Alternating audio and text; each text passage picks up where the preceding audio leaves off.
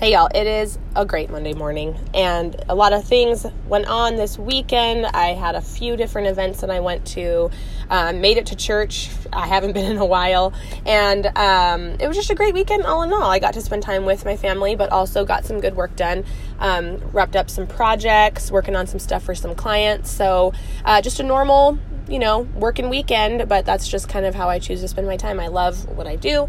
I love the new projects I have going on. People all the time are like, what do you do for fun? And that's kind of, I just think of new ideas and projects and business ideas and things. So it was a great weekend. But some of the questions that I had over the weekend were actually from my family, and they were fascinated. So I figured if they were fascinated, you guys might be too. So I had a dinner with my sisters. My sisters came into town, and they were talking to me about my money mindset stuff.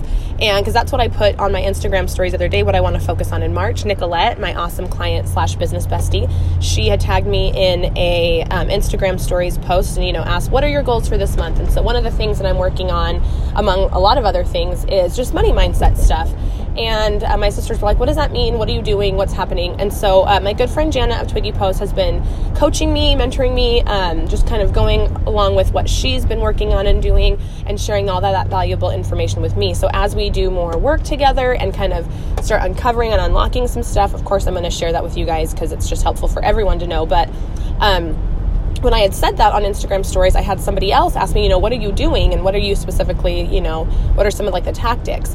And so she's like, because I'm, doing the same thing, trying to work on my money blocks and doing all of that. So I told her that the first thing that Jenna had me do, which I'm kind of doing twice over, I guess, is listen to a new book.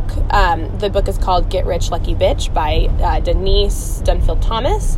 And I got it on Audible so I could listen to it passively, but then also go back and really listen and dive down. So the way I learn, I've always learned better independently than I do in a classroom setting growing up. I literally audited every semester in high school because I would miss, I just hated going to class. But I would get straight A's because I just felt like it was a waste of time for me to be there. I just absorbed information more at home by myself, either reading my textbook or going online and doing research. So being in class, all I did was kind of mess around. So that's kind of been where my head's been at my whole life. I like to learn on my own terms, on my own time, in my own way. And so for this money mindset stuff, it was actually really hard for me to reach out for help. And it just so happened serendipitously that Jana texted me one night and we had this whole long conversation. She's like, let me coach you through this. I want, you have these goals you want to set. You don't know how to get there. Let me help you because someone helped me along the way too. So I had been really adverse to ever bringing on a coach just because I felt like that wasn't my style of learning. But some things are, not everything you're going to learn the same way. And so this was really helpful to have somebody that I could turn to that's been there, walked in the shoes, done what I've done. And so I was listening to her and she's like, first thing you need to do is get this book. And so I listened to it, and even though I listen to it passively and I'm listening, I'm still doing other things. I'm driving or I'm in the middle of working on other projects and I'm hearing the stuff, but it's not really absorbing. So what I'm doing now is I'm going through the book a second time. I've listened to it all the way through once on Audible. And then I'm going to go through it again.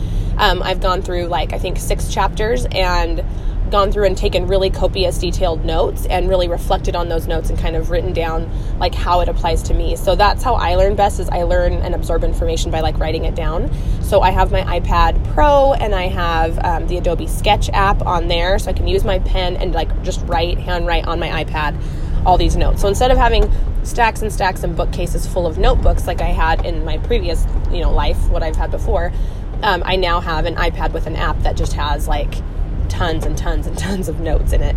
So it's working for me. I really, really, I can feel the shifts and the change. And of course, a lot of it's super uncomfortable. And a lot of it made me kind of on a daily basis reflect and assess the small decisions that I make every single day that gets me either closer or further to my money goals. So it's been super insightful. And that was one of the things that I shared in today's email. If you're on my email list, This month's newsletter came out today instead of Friday, but I feel good about it. And there's a lot of things that I'm watching, listening to, reading. It shares kind of what's going on in the Rosemary Watson Productions world. So if you are on my email list, look in your inbox for that. You're going to have links to the podcast, links to a new Spotify playlist that I created for you that I'm going to be listening to this month, just kind of to get this springy vibes in the spring break is going to happen, I think, next week for my kids, and hopefully we're going to be able to make it to the lake, even though it might be cold. It's still, for me, like the first kickoff to warmer weather here in Arizona. So that's the idea behind the playlist. That's what I've been working on. That's what I've been reading. But the one real big takeaway that my sisters were asking me about, and they were saying, okay, so like, how are you feeling about it? Like, what is the big, the big reveal, the big uncover for all this work? And I said, well, what's really been interesting is like, it's not one big thing. It's like a ton of little things. Like I mentioned, like if I've set together this morning routine of where I'm writing down my 5 things that I'm grateful for, if I'm getting up and doing like decluttering is what they call it in the book, where I'm writing down all these blocks, like the initial like negative emotions that come up. So one of the things is my twins' birthdays coming up, this month, and they're, every day they're like, Mom, it's only this many days to my birthday, it's this many days. And of course I immediately go into panic mode internally. I'm like, oh my God, I got so much stuff going on. I have no time to plan anything for them. Are we even going to have like excess money to be able to spend on a party? So like I initially go to that like negative place where I'm like panicking and have like all this worry around this event that's coming up. So instead of being excited about it, it's like doom, it's like an initial negative reaction, gut reaction. And I hate that. And so like I'm listening to myself when these things come up on a daily basis, kind of writing them down, and then like thinking myself through the process, like uncovering like, why am I feeling this way? What can I do to stop feeling this way? Can I forgive myself for feeling yucky about my kids' birthdays, just like all these little things, these little steps. So it's like constantly policing yourself and constantly being aware of your thoughts and feelings instead of just panic mode, let me go get a soda to like calm down and just move on and think about something else.